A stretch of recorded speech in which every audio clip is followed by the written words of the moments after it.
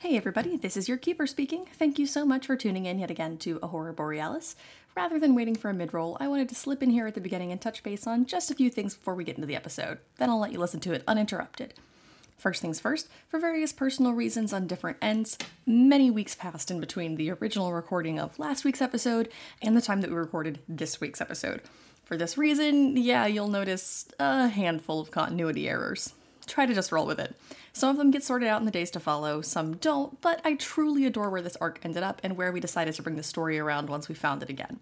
I hope you can forgive the lapse in detail. I think you'll find it is more than compensated for by the editing quality itself, and that's because I didn't edit this one.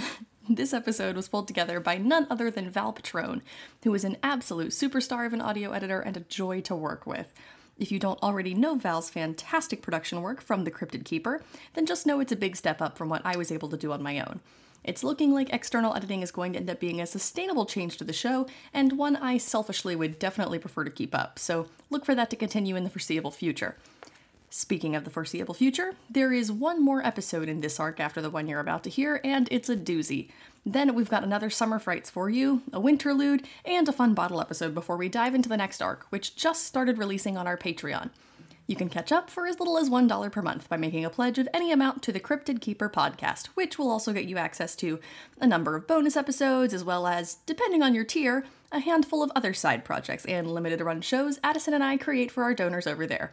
It's all a ton of fun, and it helps keep the proverbial lights on here at Aurora Borealis as well. Speaking of which, as of last week's episode, we officially passed over 50,000 downloads of this show. That is so remarkable, and I cannot express enough my enormous gratitude and awe at everyone who has supported us, shared what we do, or convinced a friend to come along. We obviously would not be here without you, and we wouldn't want to be. Thanks for joining us time after time in Revenant. Here's to the next 40 episodes and another 50,000 downloads to come. Anyway, that's all for today, so enjoy the episode without any further ado. As always, the part of Mariah Harris is played by Addison Peacock. The part of Martha Campbell is played by Tim Werner. The part of Siobhan O'Shaughnessy is played by Andrew Giotta, who also composed our excellent theme music. I'm your keeper, Alex Flanagan, and our audio editor is Val Patrone. Thanks again for tuning in, and enjoy the rest of the show. Bye!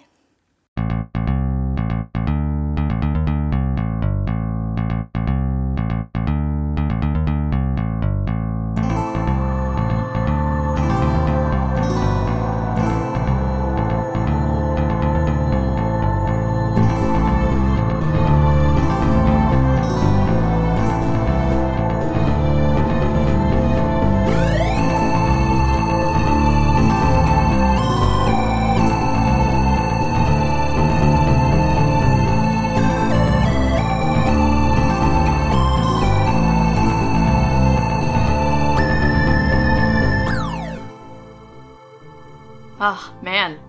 I've known all day we were finally going to be doing this, but now it feels real. Now it is real. It's been legitimately so long. It's been like 2 months. It really has. It's been a very long time, my friends. Yeah. It's been a long day without you, my friends. But I'll tell you all about it when I game with you again.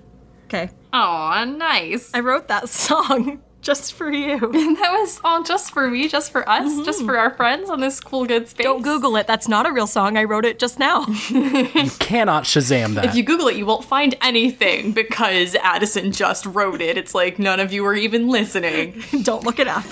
Anyway, yeah, so here we are back in the space again. I'm really excited for today's episode. I have some really cool ideas that I am very hopeful for. I wish I would have thought of them sometime in the last 2 months and not today while I was at work. That's okay. So hopefully they are fully formed enough to take shape in this space and make something beautiful out of the adventure along the way. I can almost guarantee there will be details between the last episode and this episode that do not line up in any way whatsoever, so don't tweet us about it. We know. We have forgotten all of them. It's fine. Don't worry about it. But yeah, how we all doing tonight? Pretty good. Doing well. Looking forward to playing in the space. Yeah. Afraid I have forgotten perhaps everything. Who are you again? Who's Tamoraya? You know what? I'm not sure. Well, you know what? We're gonna find ourselves. It's gonna be great. Andrew, how you doing? I am here. Hello. Hi. Here I am. That was really encouraging and also convincing about the positivity of your state at this moment. I am right here. Hello. Feel really good and really right I about feel dragging you so into a horror game. Really great. Let me continue to emphasize how glad I am I that am Andrew is ready here. Yes. to be scared. We scare because we care here on Horror Borealis. I only care when I Pixar's scare. gonna come for you. You know that, right? God, I wish they would. Caring is caring. Give me one day in court. Oh, man. So, yeah, I guess some content warnings up top. I don't always know what scary things are going to happen in advance, but I kind of do today. I have a bit of an advance notice for you all. And again, if anything gets to be the point where we're like, oh, I'm not ready for this right now, or this isn't somewhere I feel comfortable going, then we can script change it up. We can pause, stop, rewind, fast forward, fade to black, cut, line, veil, whatever, what have you. Anything that we need to do to change it, we'll fix it up on the fly. It'll be fine. But we are probably going to be dealing with, like, a little bit of unreality sort of stuff. We're probably going to be dealing with some, like, not repressed memories, but, like, revisiting memories and potentially exploring them. Frightening imagery. There's probably going to be some body horror because we're going to be revisiting some things. And body horror is, like, the #1 tag on this podcast, so I'm almost positive it'll come up. So, yeah, that's sort of going to be the gist of it today, I think. But really, it's going to be a great time. Yeah. I believe you. Cool. Are we all ready to buy in? We're here for it? Scare me. Cool.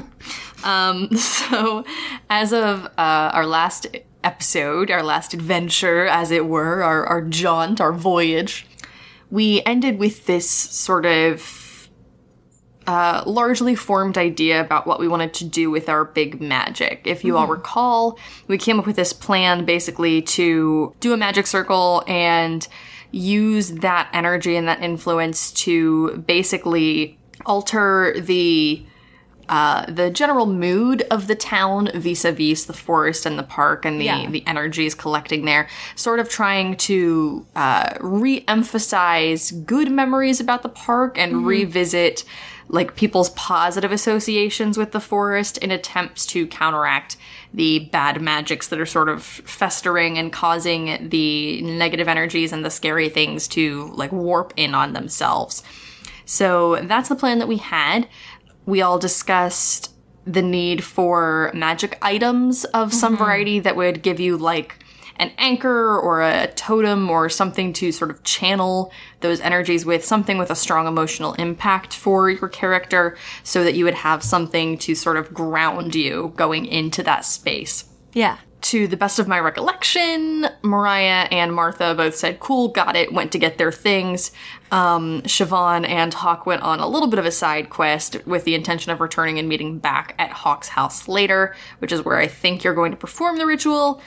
Siobhan, you went with Hawk to the Funplex and recovered your brand new magic item. Shield. Yeah, your spectral shield. I said bitch and shield. Yeah, it is a bitchin' spectral shield. Slap. Yeah. Bracelet. Yes, the slap bracelet. It is all of those things, and a bitchin' one at that. That was such an amazing misdirection. I was so shaken by it. I loved that. It was always going to be, it had to be the slap bracelet. No, I know. I'm very, you know this, you've watched many things with me. It's very easy for twists to like sneak up on me because I'm like a very naive viewer when I watch things. No, I'm not trying to solve it. I appreciate people that like you that buy into the face value, like the plot trope that is handed to you, because otherwise subversion would be no fun, right? I want to be swept away. Yeah. So here we are. Sweep me. So, are we ready to meet back up at Hawk's Place and get this magic circle on the road? I think so. Yeah. Great.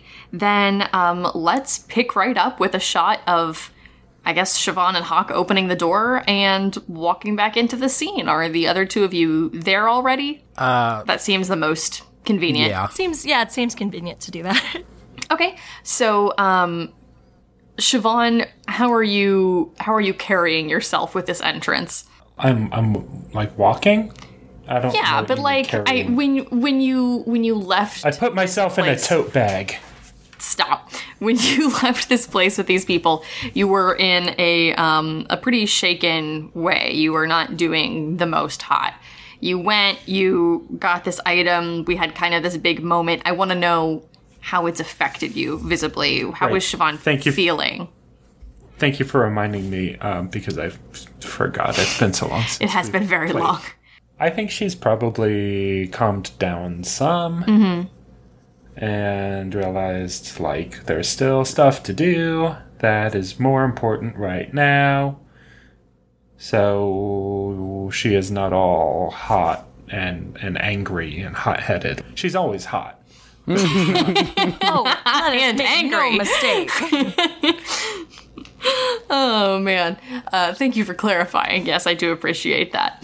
Do you have your shield out, or are you just wearing your slap bracelet? No, I'm just wearing the slap bracelet. Hell nice, yeah. nice. That's so dope. Okay, so you push open the door, you enter into the scene. If you'll recall, you had the rest of the little group with you as well, which is to say that you had Rangers Gannon and Marilee, and also, and this is wild, again, it's been 2 months, you have the unconscious mayor. Oh, that's right. We do. I completely forgot about the unconscious mayor. Don't worry about it. He's just kind of weekending at Bernie's over there. No. Do you know how I've started picturing the mayor Just having too? a good because I've time. been watching Parks and Rec. I picture him as Councilman Jam. Oh my god. Man. That's quite good.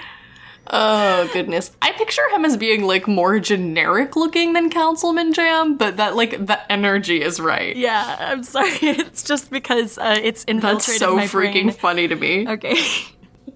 I'm just shocked that you've been picturing him, period. I'm shocked anybody thinks about the mayor when we're not actively dealing with him. I think I just like went bad government man, and that was the slot my brain filled. It is he. The default bad government man. Very good. Siobhan and Hawk re-enter the house. Mariah and Martha, you are there. Is there anything you have done to set up the room in a specific way in this time? I just want to get an idea of what the space looks like here. Is there anything we should have done? No, not necessarily. I just don't know what you have in Okay. mind. Remember, one of the stipulations of this magic ritual is that you are going to have to be the ones to guide it. I lit some candles. Oh, candles Okay, are good. love that. Coffee and tea for everyone. I love that. I love the hospitality that is present here. I lit some candles and arranged them in a pentagram. Good. Okay, great. We're summoning the devil. It's great. No, it's because okay. Mariah's done enough research to know that the pentagram is actually symbolic of the 5 elements: Oh, water, okay. earth, air, fire, and spirit. In pagan faiths. Well, So anyway, I think if you were doing this, Ranger Marilee probably took like a ball of crochet yarn out of her backpack and like strung a circle around the candles because it felt right. nice. oh, very nice. Cool. So there's coffee and tea out. I'm imagining like maybe what little furniture there is in this room has sort of been pushed off to the sides. It's up against Oh, the yeah, walls now. You have this big What if I this big tell you- circle in the middle of the room. What if I told you that the candles were those trick birthday candles that you can't blow out? Oh my god. Is that to ensure they stay lit the entire time? Was that your... That's hilarious. Now I'm just envisioning, like, you know, in spooky scenes when it's like, there's a sudden wind from nowhere and it blows all the candles out. Like, halfway through this ritual, that happens, but the candles just stay lit. And so then, like, Yeah. there's an awkward pause and the mysterious wind blows again and the candles just keep coming back. Anyway. One of them is just the one where it burns down and then it plays happy birthday when it gets to a certain point. That's when you know you've been in too long. So there you go. That's your space. Martha, what is the magical item that you have with you? Martha goes over to the couch that's pushed against the wall and reaches into her bag and pulls out a really raggedy and kind of dull-looking hippo. It's Bobo, the hippo. And he's very bright for his age. Yeah. We love Bobo. We stan. And Mariah, what is your magical object? It is a well-thumbed copy of Roald Dahl's Matilda. which came out, which is now at this point in time 8 years old, which does mean Mariah got it and read it when she was about 16. Nice. I love it. But she didn't tell it, and so she just kind of kept it to herself, didn't tell anybody, because it is like a children's book, but it is also a book about a little girl destroying systems of power with her mind and her love of reading, so... Did you know, as soon as Hawk mentioned needing, like, magical objects, that this is the book you were looking for? Or was there, like... Yeah. Did it take you a moment when you got back to your library? No, I think if anything's gonna make me feel like I have mysterious or magical powers, it's a book about a little girl whose magical powers are intrinsically linked to her knowledge. I love it. Her desperation to escape a circumstance in which she's unhappy. I love Mariah so much. Did you know that I'm crying? Oh no, it's gonna be a long hour, my friend. Okay.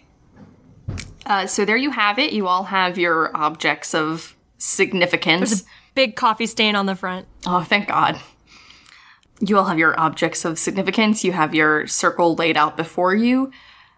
What do you do? I think I just kind of look over to Hawk. Just do we hold hands, or how does this work? Martha just kind of looks over to Hawk, kind of like asking what to do. And I know that that's not going to get anywhere, but like still, it's just like, yeah. He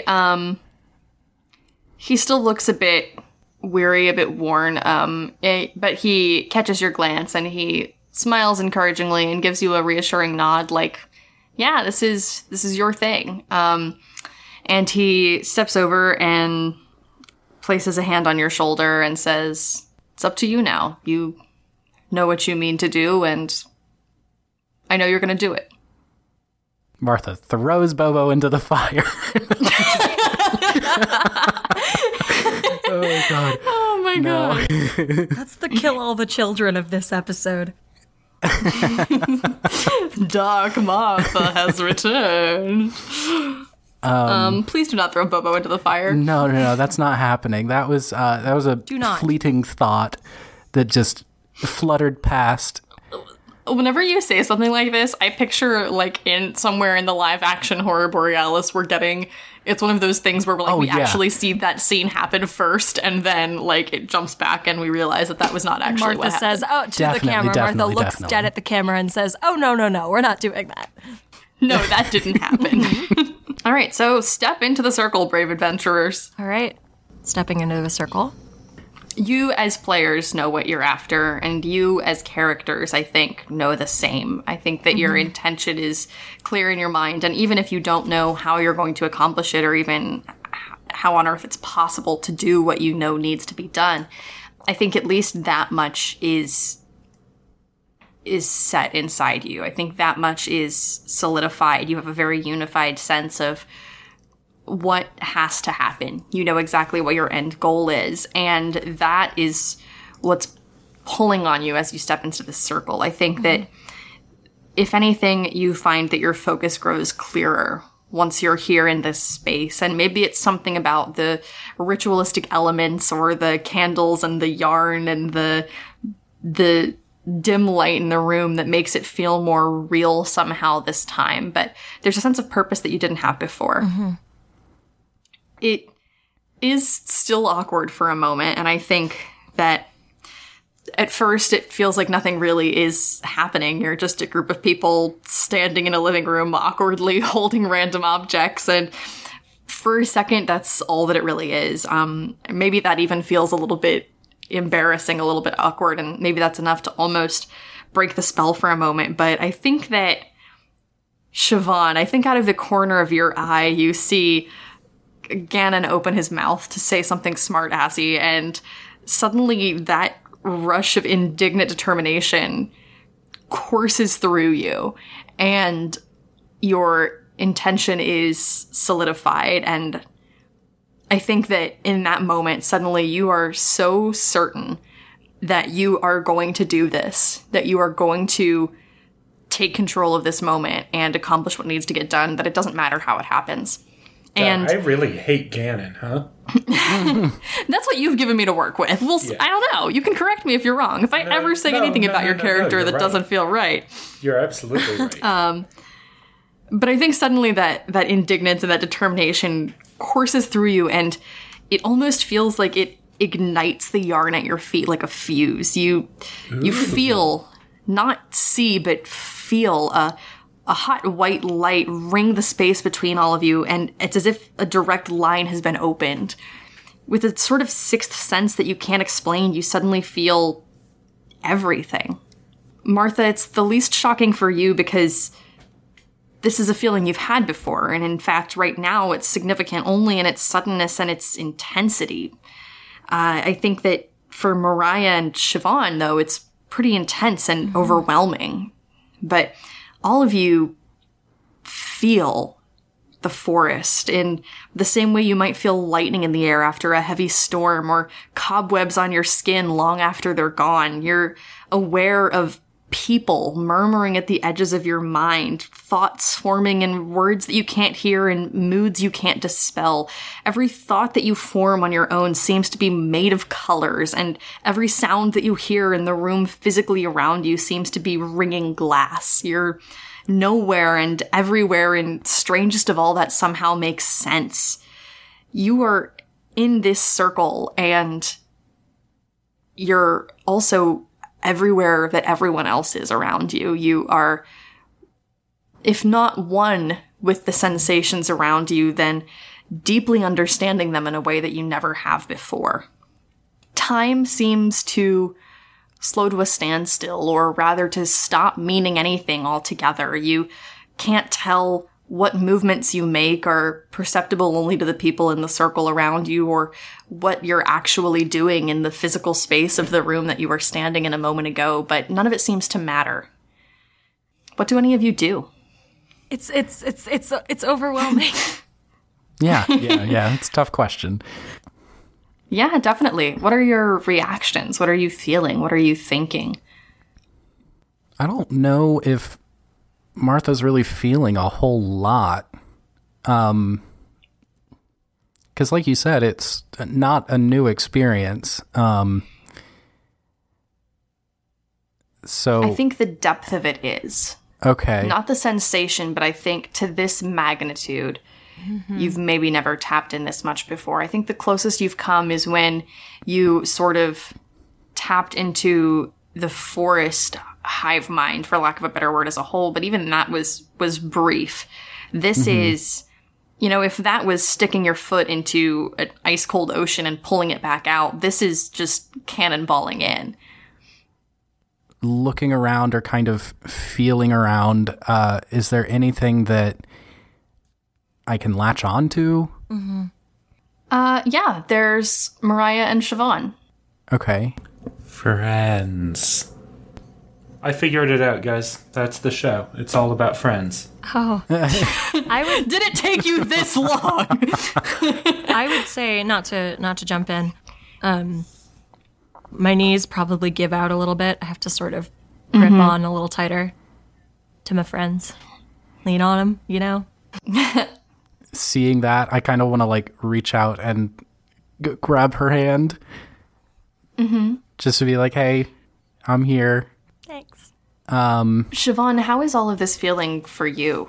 You've spent so many of the last several months sort of having this relationship with magic where you're curious about it, but always at a distance. What does it feel like to now be in this space entirely immersed? Yeah, definitely not what she was expecting. I feel like she felt like it was going to be some kind of big rush of adrenaline, and it felt like super good to do magic all the time, and it's definitely a lot more overwhelming, I think, than she anticipated. I think as you're sort of finding your proverbial footing in this space, you're sort of feeling out the edges of what this very nebulous experience is, and maybe you're beginning to pull out and identify different sensations, different things that you're feeling, and I think all of a sudden, as you're starting to sort of reach out and look for some sort of emotional experience to hold on to, suddenly fear slams into your stomach with a feeling like wet cement. Fear and panic and this feeling of being overwhelmed. It smells like burning pine and rusted steel. You feel like you're supposed to stagger backwards, but you have no idea where your feet have gone. You have a sudden understanding that words can't reach, and you realize that what you're feeling right now is beyond the circle. You're feeling revenant, all of it. These pinpricks of bright discomfort in your mind's eye dot the darkness like stars, each one of them with a name and a face and a history, many of them familiar to you, but each of them feeling with a range and an intensity that's almost too much for one person. And if any one of those is too much for one person, then together it certainly is. You need to find some way to solidify your aim, because suddenly being immersed in and surrounded by the magnitude of what it is that you have to do is overwhelming and a bit alarming. And I think that you're able to start to grasp onto the edges of what you came here for, and you're thinking like memories. You have to find this.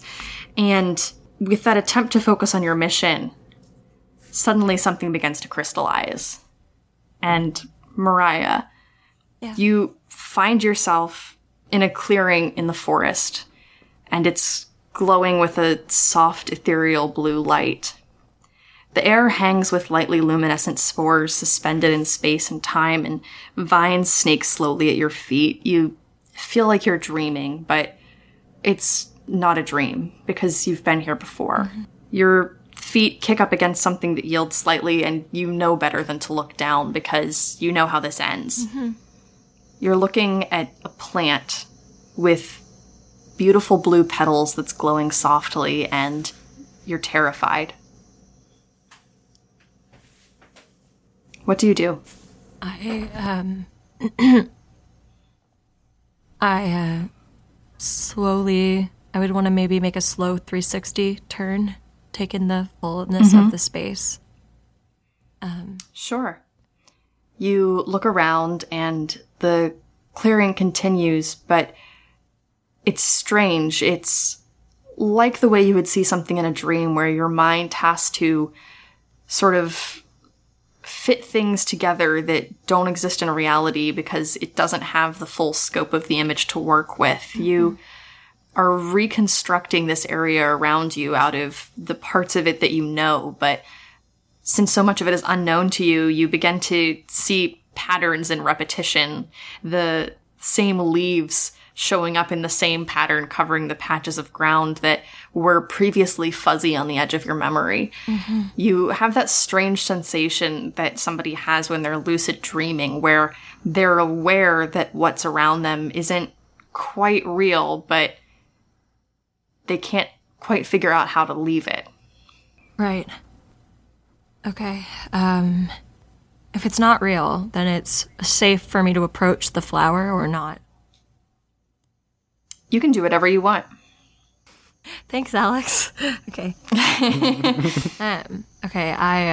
You also have die rolls if you want to try to use any of those. Oh my god, it's been so long, I forgot. Let me pull up my dice. Do you want to try to read the situation a little better, maybe? Yes, I would love to try to read the situation. Is that a sharp roll? Yeah. That's what I thought. Roll sharp for me. All right, that's going to be an 11. Very nicely done. Thank you.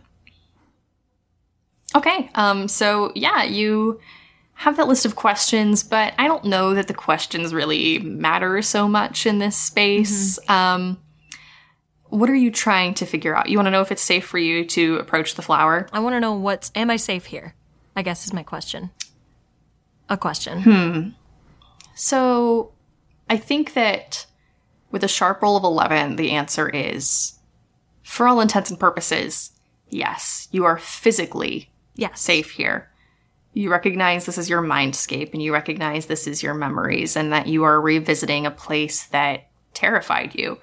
But you also realize that you know what you're looking at, and that is something that you didn't have the last time you were here.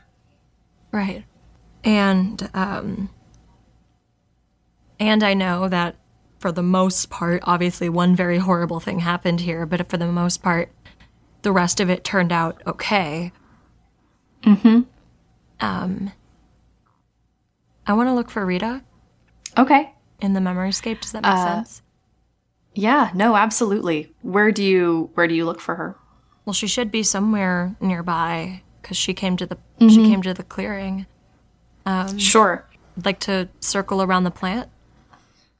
I think almost as soon as that thought occurs to you, you see her standing on the other side of the flower, and she's illuminated by the soft blue light coming off of this thing and looking at it sort of trance-like but peaceful.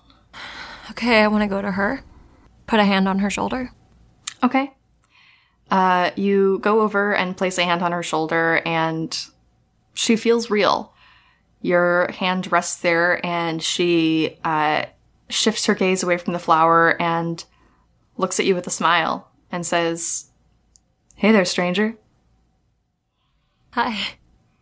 I had to stand there for a moment. I don't really know what to do. I just, Yeah, and I think that sense of this strange timelessness persists. It's very hard to tell how quickly anything is happening here, if anything is happening at all. I think that you stay there for a moment looking at Rita, and just the sensation of seeing her in this space and being in this moment is kind of surreal to you. And I think the other thing that's hard for you to figure out is you can't tell if she is in this space with you, if that makes sense.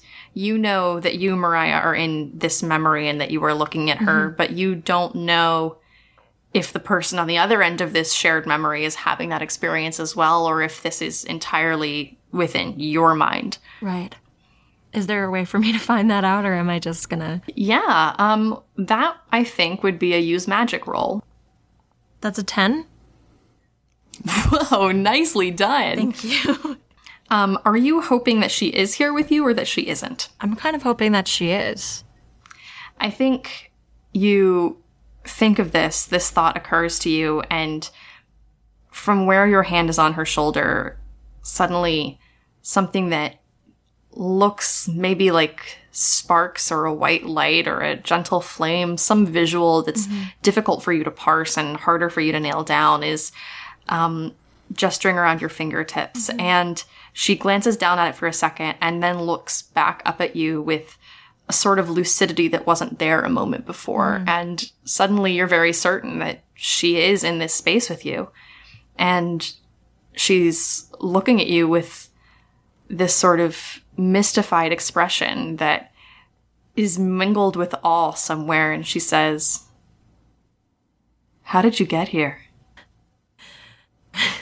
Would you believe magic? With you, I'd believe anything, babe. I take both of her hands.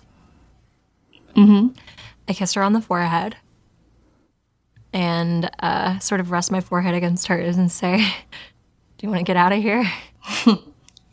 She smiles, and you look down at where your hands are meeting with her hands, and suddenly the space around them begins to dissipate. This soft blue light turns into a warmer glow, and the area around you settles. The spores sort of settle to the ground, and from the top down, the scene begins to dissolve. And it's not frightening, because you know that you chose this, and that this was a moment for you of looking directly into something that used to have so much power over you. And in this moment, it doesn't anymore.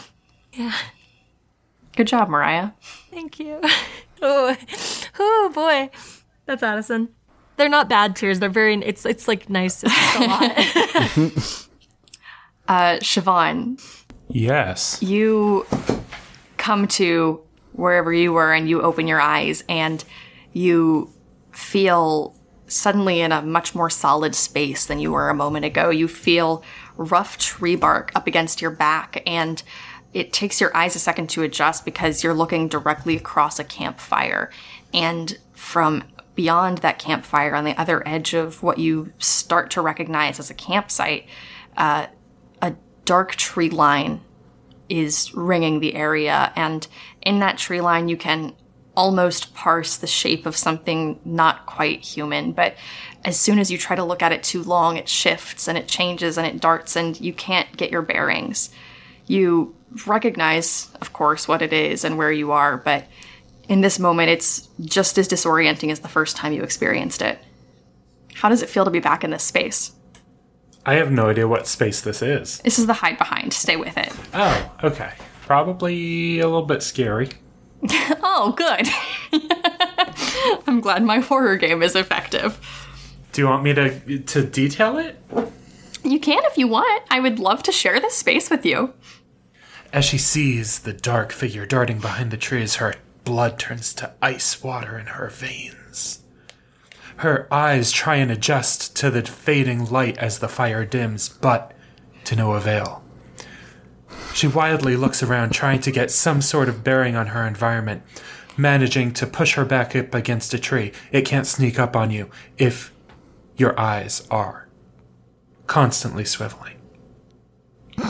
See, She you think you're... unholsters her gun. I feel like you think this is funny and not really great, but it's great. I know. You think you're... It's both. You think you're making a mockery of my game, but this is actually extremely good storytelling, and I'm here for it. So I know, that's thank why you. I'm doing it. I need to prove that I can. I have always known that you can. Oh. Thank you. But yes, you're in this space, and senses sort of reeling, and suddenly you're confronted again with a problem that I think Siobhan had maybe hoped she was past, which is having an enemy that you can't fight because you can't get your hands on it.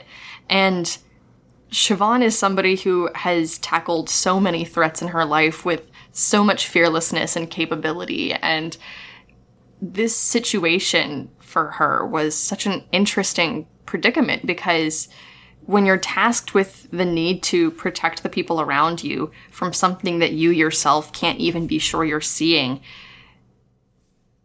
that's a kind of burden that is really difficult for someone so action-oriented to bear when you're in a place where all you can really do is wait and hope and try to remain vigilant. That takes a toll on you, and I think that emotional weight is coming to settle on your shoulders again the longer you're in this space. Can you do a sharp roll for me? That's a 5. A 5? Oh no. I'm sorry, I took all the good dice juice. All the good dice juice is gone. That's rough. So you roll a 5, and I think what that means is that in the midst of this very jarring experience and the strength of this memory, it's impossible for you to fully process the fact that what you're looking at can't be real. It feels so strong and so present. You can detail all of the little ridges in the tree bark that are pushed up against your back through the cloth of your uniform shirt. You can feel the smoke as it dries your face, and the air is simultaneously ice cold beyond the trees and burning when you stand too close to the flames, and everything about it is so vivid that your mind just can't hold on to any shred of control over the situation. You're completely immersed in what you're experiencing here. Is there anyone else at the campsite? Do you remember there being anyone else there immediately? I mean, I know the answer is that yes, there were other people with you there at the time, but does Siobhan think of anyone else or look for anyone else specifically? I don't think so. I think it's just her. I think it's just you and the hide behind. I'm gonna run. Okay. Siobhan is gonna run away. Just away. Through the trees? Yeah. Okay. I think you start to do this, and as you start to run, your feet are pounding the ground and you know you're leaving the fire behind and you're moving through the trees, but the forest doesn't move in a way that makes any sense. You start running and running and running, and I think as you're doing this, what eventually occurs to you is that you feel like you're not getting anywhere, and you look up and notice your surroundings as you're doing so, and through the moments where you think you spot glimpses of the hide behind to the trees around you, and your heart is racing and your mind is racing, you start to notice that the trees all look the same. And I think as you're doing this, your mind starts to process that this can't be real, and you end up back at the fireplace. Knowing Siobhan, she would just run in a different direction. She would just try again. Okay. Gosh darn it. Then that's what you do. You start running again, and you are just making a breakneck pace, and your feet are pounding the ground, and the branches are whipping at your face, and your blood is rushing through your ears. There is so much intensity in this situation. And I think that this time as you run, you are so intent on moving through these trees and getting away that you don't find your way back to the campfire, you don't find your way back to the campsite, but you also can't seem to get out of the forest. It seems like no matter how far you run and no matter how long you go and how straight your path is or how many turns you take, none of it seems to make a difference. You're running endlessly through this forest, pursued by something you can't see in a place that you can't get out of. What do you do? Oh, I just want to say that, like, the rules of this space are not particularly rigid. So, like, if it occurs to Siobhan to say, like, oh, I reach for my flare gun, like, even if you didn't have a flare gun a minute ago, you have it when you reach for it. Or, like, if it occurs to you that you need to check on somebody, like, that person is there. This is kind of a very free-form, like, weird, abstract place that you're in. It occurs to Siobhan that she has a hot air balloon. Does it? Siobhan is going to take out her gun in one hand and her big knife in her other one. Okay. You have both of those things. Yes. And she is going to use her sense of hearing as opposed to sight to try and shoot this thing dead. Okay. Roll sharp again for me, please. Okay. 2d6 plus sharp. That is an 11. It's the roll for your big knife because it's sharp. Because it's very sharp. You're rolling plus knife. You got an 11. The sharp roll is allowing you to try to basically mind over matter this situation and establish, like, a sense of control over this, like, weird mindscape that you're in. If a good enough sharp roll is what is allowing you to, like, essentially pierce this veil, realize, like, oh, I'm dreaming, I can do whatever I need to, and then move on with the situation. So with an 11, you're attempting to use your sense of hearing to shoot this thing down, and I think you are listening, and you hear the crackling of the fire again, and what suddenly occurs to you is that you're not actually hearing the crackling of the fireplace. The sound that you thought was the fireplace is the crackling of the candles around your feet back in Hawk's living room. And you fire your gun, and because you know exactly what you're aiming for and that you're in control of the situation, there is an immediate impact, and what you can only assume is the hide behind falls out of the tree to the ground. And for the first time in all the times you've come up against one of these things, you can see it plain as day, and it's done. What is done? The hide behind. It is done. It is expired. Oh. It is an hide behind. Oh, it has okay. ceased Alex. to be. Oh, I see.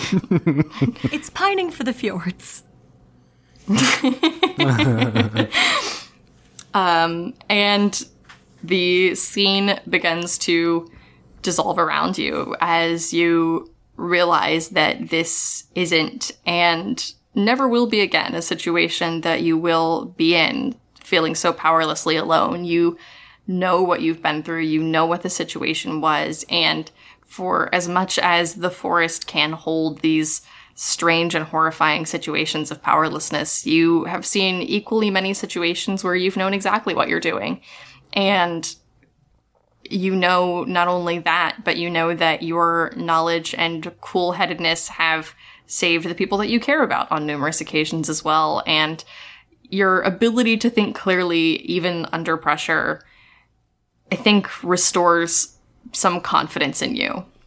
And looking at it now, you can't help but think that this was perhaps had more of an impact on you than it really should have. And I think that you're able to discard that feeling and exit this mindscape without a second thought.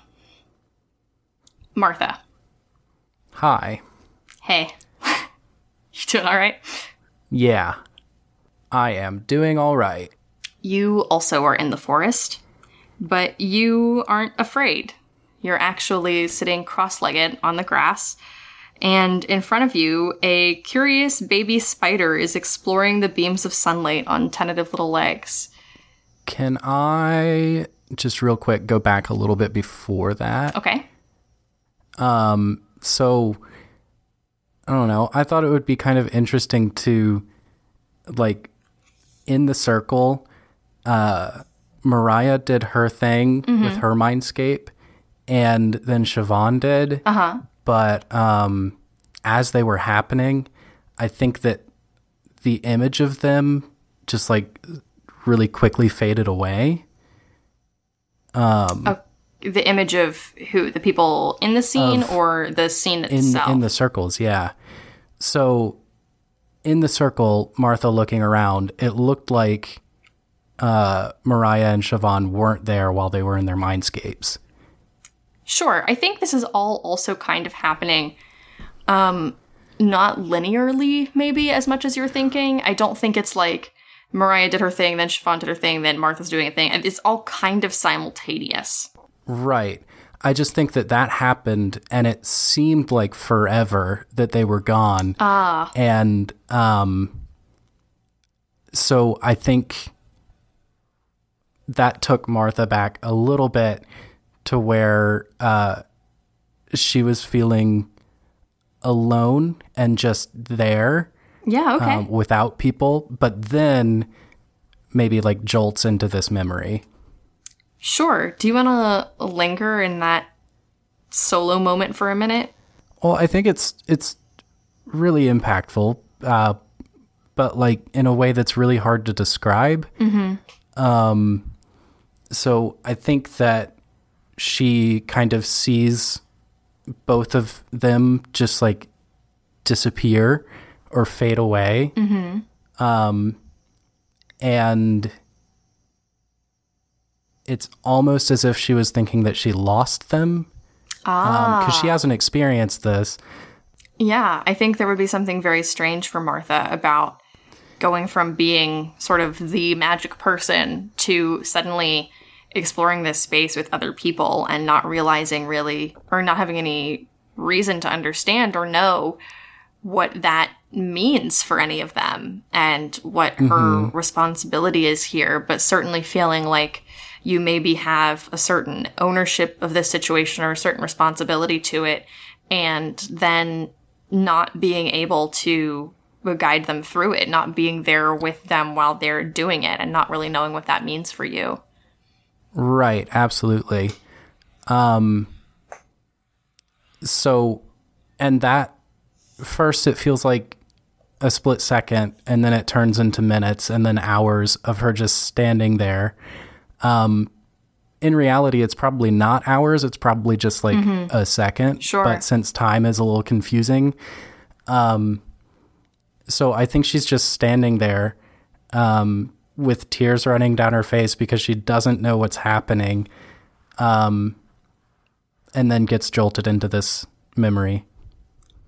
Yeah, I like that. So you're in this sort of very ambiguous space, this alone space, and you are feeling disconnected, you're feeling isolated, and all of the sensation that usually accompanies this very big magic, these sort of sixth senses that put you in touch with everything and everyone all around you, none of them are giving you any inclination as to where the people that you're looking for are. You feel so cut off from everything that's happening around you. And then suddenly you're sitting on the soft grass and there are beams of sunlight shafting down through the trees, and there is Jeffrey. And what is your reaction to seeing him?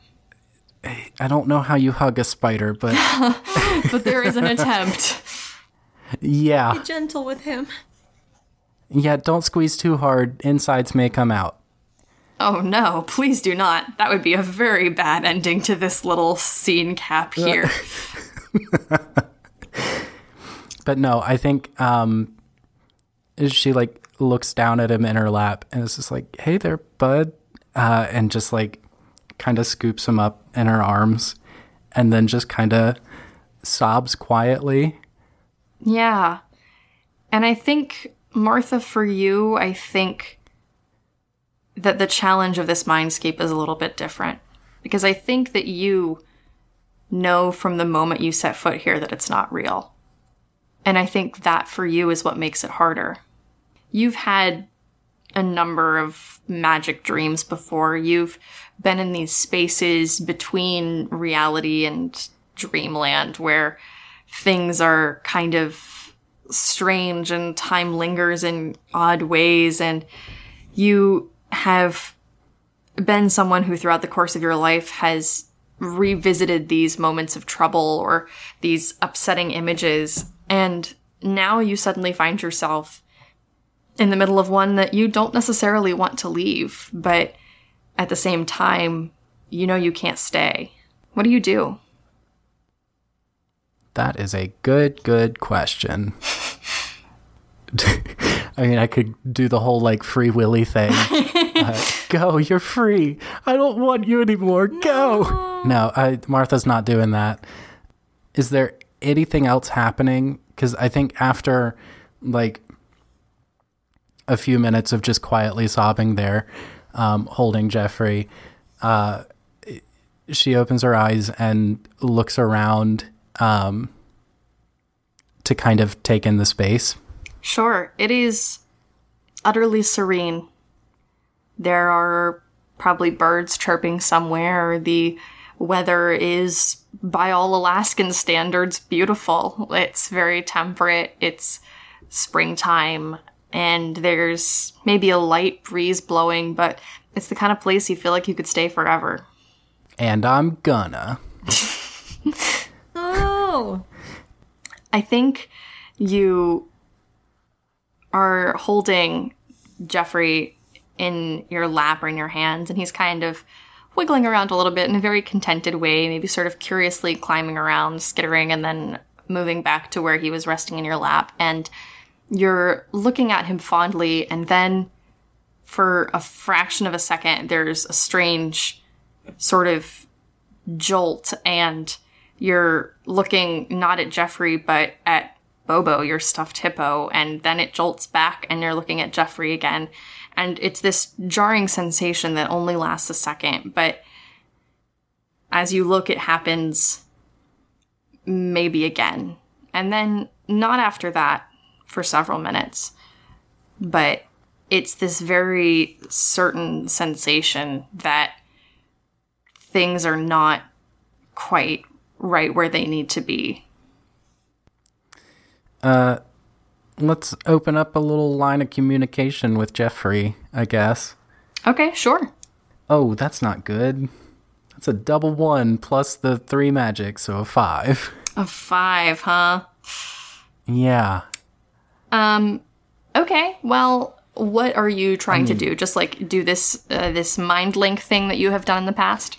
Yeah, I wanted to do that, but I don't think she's really in a spot to do that emotionally. Sure, I think that maybe that's what you try to do. And you do sort of open a mind link of sorts, but it doesn't feel quite right. You are communicating, and Jeffrey responds to everything that you send through the mind link kind of happily and carefree, but there doesn't seem to be any real substance behind it. You think you're mostly just hearing back what you want to hear.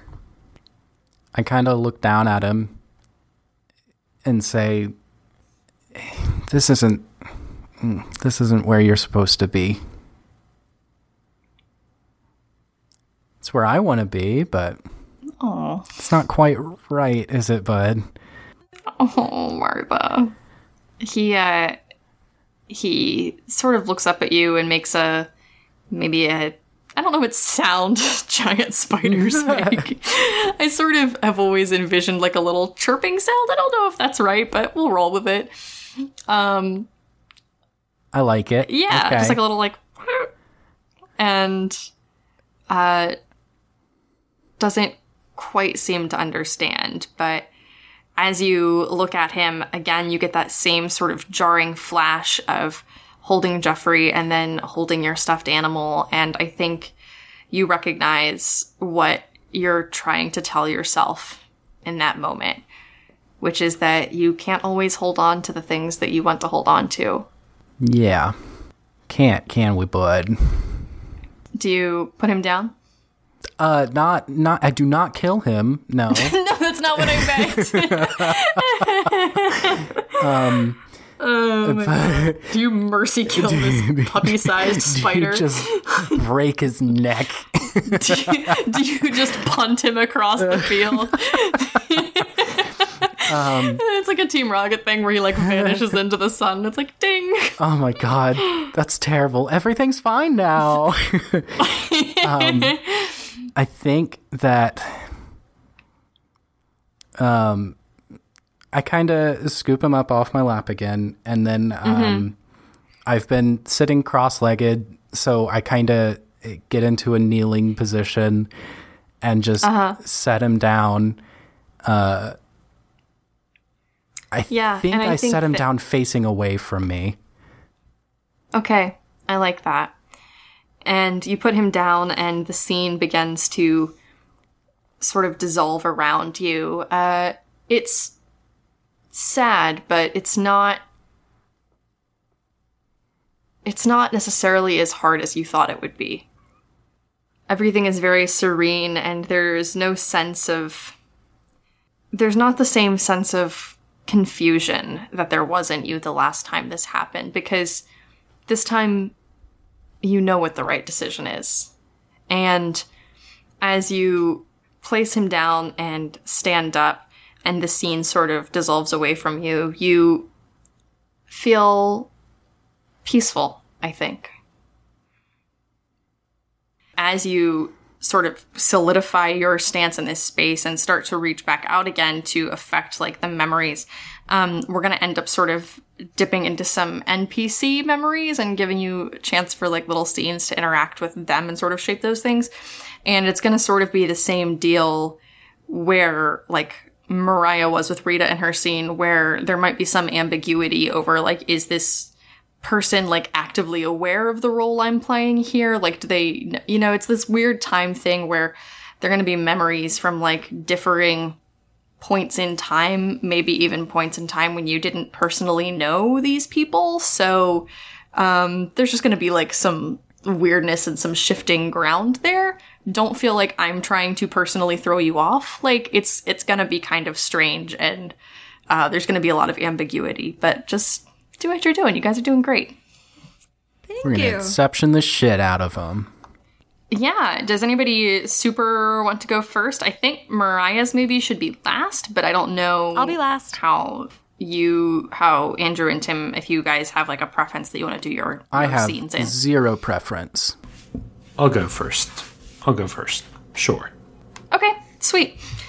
So here we are. So Martha's scene fades out, and you all three find yourselves back in this sort of ambiguous space again. And though time doesn't really seem to have any meaning, I think you all at least have enough of a shared connection in this space to have the shared sensation of having been gone and having come back.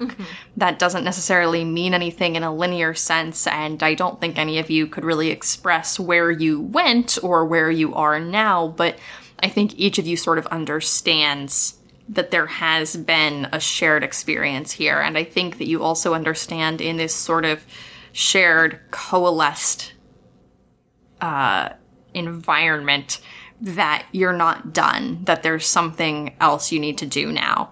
And maybe you get the sensation even that if what you just did was reaffirming how you're going to do what you need to do next, that maybe this process had to start with you and now you can go and share it with others. But you begin to again become conscious of those pinpricks of light, those dots of consciousness that are sort of spread out across your mindscape like constellations. And though you can't necessarily pick them out individually, I think naturally your attentions are drawn outward and elsewhere. And I think maybe there's this shared moment of confirmation, like, yeah, let's go. Siobhan, you find yourself in the ranger station, of all places. But even though you recognize it as the ranger station, it's really kind of a strange version of the ranger station. It seems bigger somehow, but all of the furnishings within it are the same, to the effect that with the same amount of things in a much bigger space, it feels almost cavernous, almost echoey, almost dungeon-esque. It's a very strange place to be, and the windows all seem higher on the walls than normal, and the light shafts through in odd ways, and the desk is further from the door. There's almost a chasm of space in between where that desk is and where the front door is, a space that normally takes up maybe about 10 feet. And you're sort of adjusting to this weird cavernous space around you. And you hear a soft clicking sound. And I think your attention is drawn to the desk itself, where Riley sits, nervously clicking a pen again and again and again and again and again. They don't seem to see you, but their eyes are fixated on the door that you feel you must have just entered from. What do I do? I'm probably gonna go up to Riley and say, have you redecorated? I don't think that they hear you. They don't seem to perceive you, at least. There might be some gesture as if they think maybe they heard something, but there's not a clear... It's not clear if you two are inhabiting the same version of this space just yet. Huh. You can try again. Yeah. I'm gonna say, because I'm not sure that she would just give up after that one. So I think she would say, I know that was a weird, bad, dumb joke. And you're probably not in the mood for any of my weird, bad, dumb jokes right now. Because I realize that I hurt you. Not even probably. You straight up told me. I think that as you say this, maybe you... I don't know, maybe you can tell me what exactly this body language looks like. I think there is some point of contact between you and the desk, or you and Riley, whether that's accidentally brushing up against the countertop or placing a hand on the surface of the desk and it brushing against like Riley's fingertips or disturbing the pen in their hands. But there's some point of contact, and that contact sparks some sort of gesture of recognition, and Riley jumps a little bit and looks at you and fully sees you in this moment. And they look a bit taken aback, and then cock their head to the side a little bit and say, Siobhan? Are you... What are you doing here?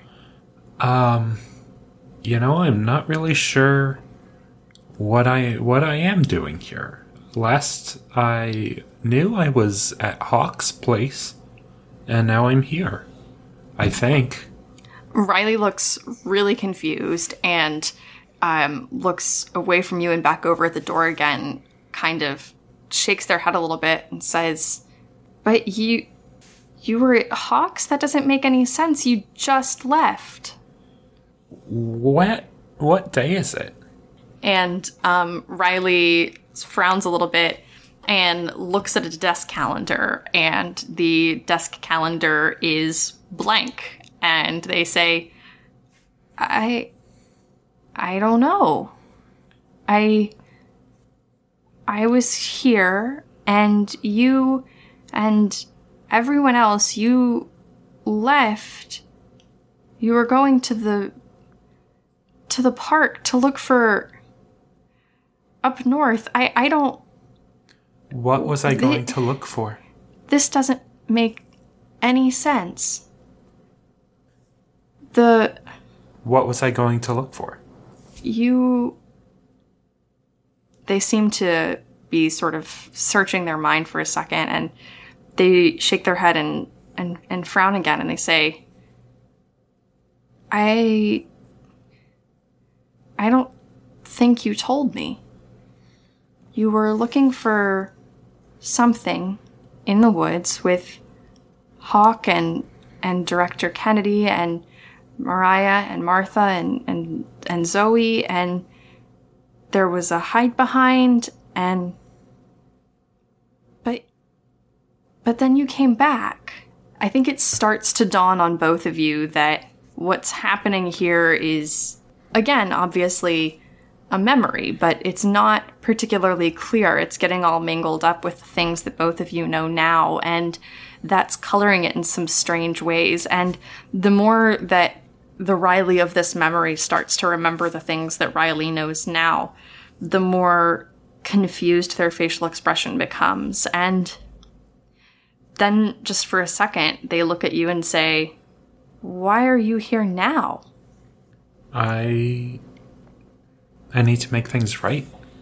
I guess. I don't know. I didn't consciously choose to come here. But here I am, so there's got to be a reason for it. They kind of give a little half smirk and say, yeah, I mean, I get that. But don't you have somewhere to be? You always have somewhere to be. My place where I need to be is right here. Riley smiles for a second and then looks down at the desk and then looks back up at you and says, I kind of miss you. I miss you too.